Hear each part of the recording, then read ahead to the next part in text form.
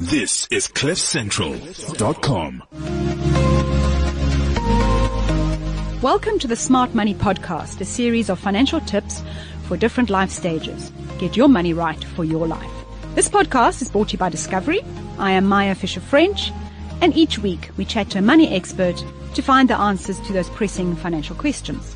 So this week we're talking about the concept of a family financial plan. So now I must tell you, I really enjoy having discussions with my family about what we want our lives to look like now and also in the future, and also what that means about the decisions we have to make today. Because if we don't plan, our dreams will never become a reality.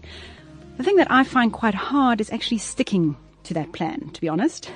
So to help us with our discipline and to provide some ideas on what a family should be looking to in terms of their financial plan, we're joined by financial advisor Peter van Beek, who has also completed 3 Comrades marathons and 5 Two Ocean marathons.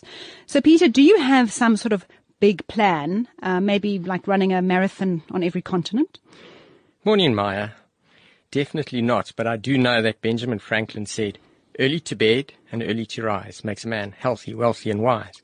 And that health is the new wealth. So in our family, it's important for me to spend time with the family, but rise early, get the training done before we have breakfast as a family, and then getting back to time together. So this is important. I mean, spending time with your family and thinking about ways to, about what your future will look like and ways to spend time with your family.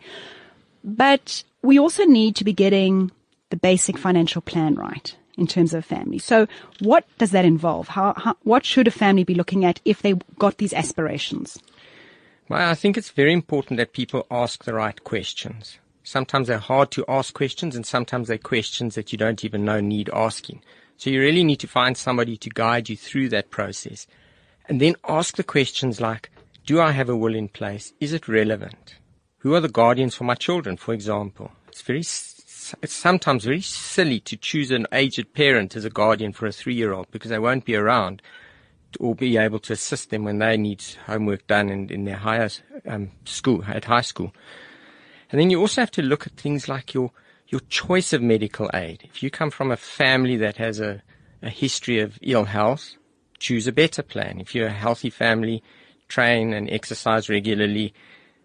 Possibly a hospital plan is sufficient for you. So it's making wise decisions so that you have money left at the end of the month to invest and or buy cover for those things that are important. Cars, house, etc. So the way the sort of analogy I'm sort of getting in my mind as you're speaking is sort of a house. It's sort of saying spend time on those foundations, because if you've got good foundations in place, if you know that you've got the sort of, the little details covered, then you can build the house of your dreams. You can continue and add to it and be creative. But unless those foundations are there to support that structure, it's all going to sort of come tumbling down. Absolutely right.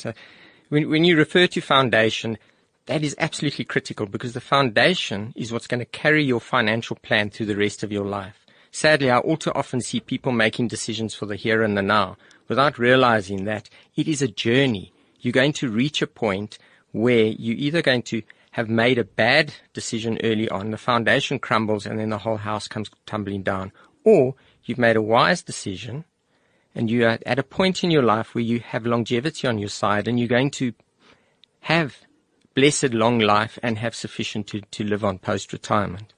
I was thinking about this thing about a guardian for your children. I think many of our listeners are sort of at that age where they've just sort of had children. And that's quite a big question. And you were talking about, who's the appropriate guardian. Maybe right now your parents are still young enough. They may be in their early 60s. But there's going to come a time when perhaps it's not as agile. And the other one that I found, so certainly when we looked at a guardian for our children, we chose my sister-in-law, but she lives in a single room flat. So what happens? She can't put mattresses down and put the kids on the floor. So we also had to factor in the financial aspect, saying, would she need to upsize? Should have to buy a bigger house? What would actually happen? So there's a lot of planning that goes in place in terms of saying, what does that future look like? It's very true. I think what's critical is you need to look at the worst case scenario in every question that you're asking yourself. So when it comes to the guardian, yes, they may not have the right house, but what is initially important is that there is a bond between child and guardian, and then make financial provision for the purchasing of a bigger house, or your house is sufficient, let the guardian move into your home. One also has to look at school. What are the value systems, etc.? And that is very important to ask now. It's very difficult to choose a guardian where the children actually aren't comfortable with that person, but it suits you. And also, I think what's important is people tend to think family, but sometimes family don't always share the same value systems. So be pragmatic and make decisions that are right for the children, not right for you. I want to go back to this idea of a family value system because, we're talking now about the foundations and that, but now we're also talking about building a future together. So I was talking about, I love planning ideas and, I want to spend a year here and I want to do this and I want to do that. And there's a lot we want to do as a family. There's a lot we want to achieve as a family. But a lot of that involves sacrifice as well. So maybe we've got a goal that we want to achieve in a year or 2 years' time, or it may be the education system. So how do you have that discussion? How do you sit down as a family and saying, what is this family value system and how do we achieve it and how do we live it? Children must be involved in the financial plan. This whole journey forward is the family's journey. Yes, children will leave home, but they must understand where we are going, and what sacrifices or privileges they're going to have along the way. So it's very, very important that from a young age, children understand what the meaning of money is. We run workshops, financial literacy workshops for children with their parents. And it's just frightening to see that children prioritize things like cell phones, Wi-Fi, television, over what we as the parents see as important: a bed, a roof over your head, food in the kitchen. Don't worry about the roof of my head as long as I've got my Wi-Fi, which is probably true for most of them. So involve them and let's help them understand where we're headed to. Yes, many of us need to pay private schools, so we have to make other sacrifices. Do you really need to buy your 18-year-old a brand new car? Don't do it if it's going to sacrifice your potential happiness later on. It's difficult to retire when you've run out of money. Living too long is a problem. So plan now with your children. Never see your children as your retirement plan. We chose to have them. Do the best you can up to a point, and then they must be self-sufficient, but so must you. So don't put everything into your children and run out of money later on. But BG, that is also very important. You were talking about brand new car and all those sort of things, because I think what children don't always understand is the negative environment that's created when parents are under financial pressure, when they're taken on too much debt in order to meet the aspirations of the family. So how, you don't want to talk to your kids and say, we don't have money for this, we don't have money for that. But as a family, can you structure the conversation to saying, exactly that. What are the privileges we have? Aren't we so fortunate to have what we have without going into that place where mom and dad are so stressed out and snapping and shouting and all the rest because of financial stress? And how do we build that as part of the value system? I laugh at that because it is a common concern. People play the blame game with their children. I didn't have these privileges when I was your age. I didn't have the privilege of private school, etc. But it's not the child's fault for being there. So work together with the children to understand what this journey is. A car, when you turn 18, is an absolute privilege. It is not a right. Yes, we can try and work our way up Maslow's hierarchy with the children, expecting instant gratification as the norm. Steer them away from it. From a young age, in our workshop, we encourage parents to give an allowance to children and make them responsible for buying things that they want or need. So they learn the value of money. Children don't appreciate the value of money, so help them learn it. And we're talking now so much about the children, but what happens when you're sitting with your clients and you realize that the husband and wife don't see eye to eye? They've got two very different ideas about what life should look like. How do you handle that?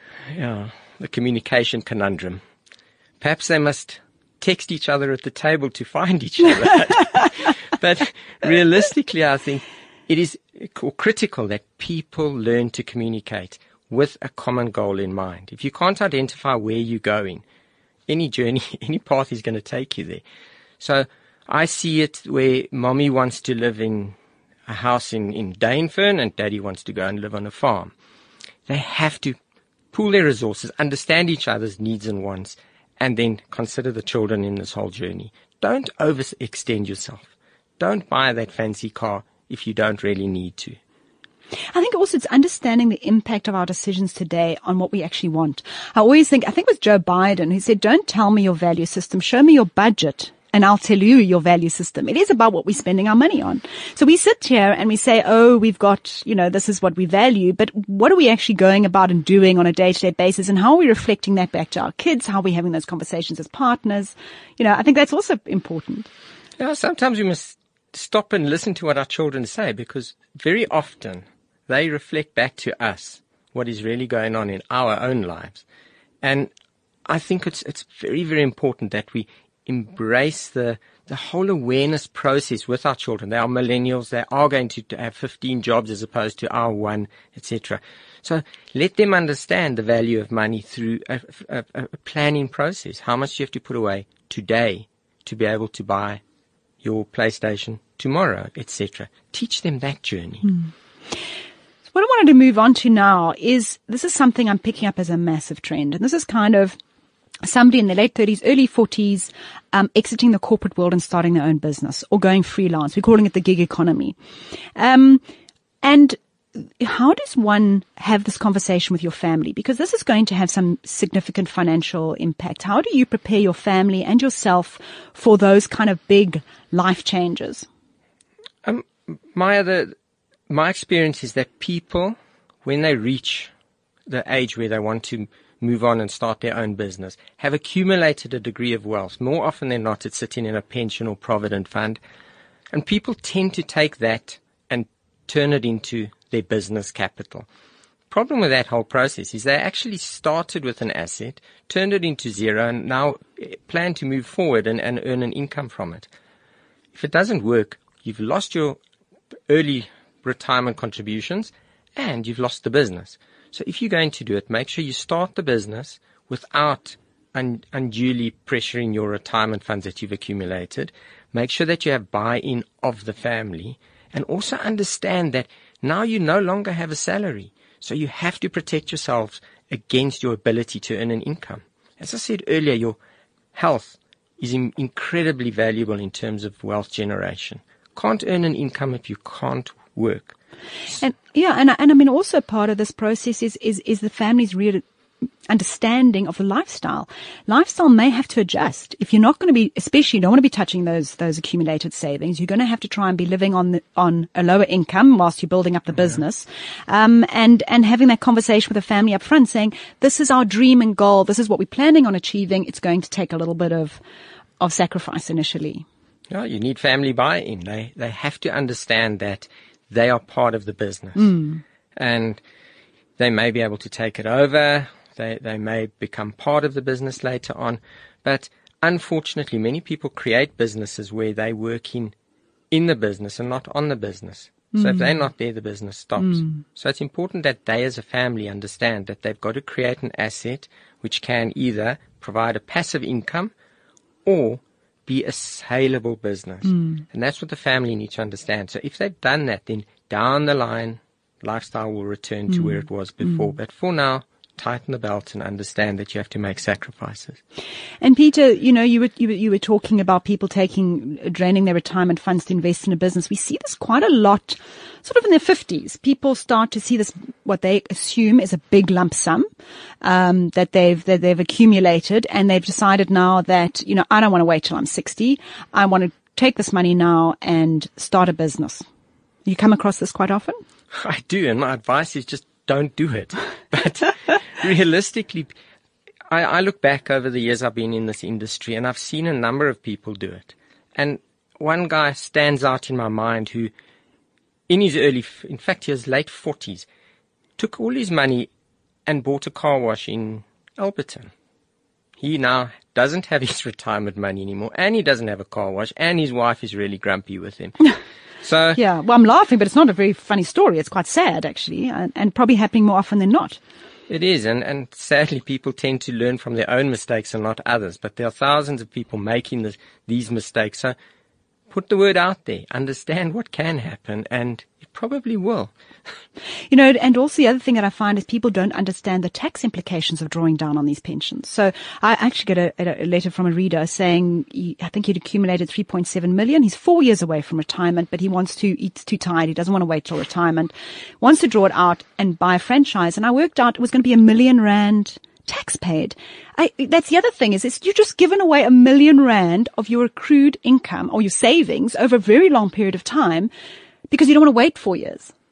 Yeah, and just doing the maths on that, you're so right, because that R1 million in tax, if you were to invest the balance of that money and rely on a good market return to return that capital to you, you'd have to have whatever the return is plus at least 4% to just make up that $1 million. And then what you're effectively doing is you're creating an asset which is going to be taxed again in the future. So it is absolutely crazy. I saw somebody yesterday who was given advice to take 3 million out of their early retirement money and pay the tax on it and move it offshore. And you just do the maths on it, it doesn't make sense. The pound has to end up in the region of 31, or the rand to pound has to be 31, just to make the money back. Just to make the money back, not even to have made a profit on that money or any growth on that money. Absolutely. And then it just doesn't make sense. I get so flustered when I see people. I can see you looking very, very frustrated about this. And I think this is it. It's about, and again, we're talking about families and money, but a lot of this gets emotional. We get very hooked up in emotions. We get caught up when our kid says, but mom and dad, everybody's got that. Or you read a self-help book and you decide you're going to go and live on a farm and grow millies or something, and realize when you get there that you actually hate farming. A lot of this sounds like to me, you sit down with somebody who's cool, calm, collected, somebody like you who can run some numbers and say, am I doing the right thing? Is this right for our family? Are we going in the right direction? Choose the right person to take your hand and guide you through this planning process. Choose the person that understands your family, that understands you, that can put your thoughts and your wife's thoughts into one and congruently work towards a goal that's going to suit you all. Choose the person that's going to ask you the hard-to-ask questions. Are you sufficiently covered if you cannot work? Ask the questions around retirement planning, because what happens if you have sufficient money to last you to 80? But the stats show now that people are living longer. And if you run out of money, what then? You can't work at the end of your life. You can work now. So plan wisely today. Create passive income streams. Do it together as a family. Work united. Fantastic. Thank you, Peter. Join us for our next episode when we discuss what to do when the unexpected happens. You've been listening to Smart Money, brought to you by Discovery. Get your money right for your life.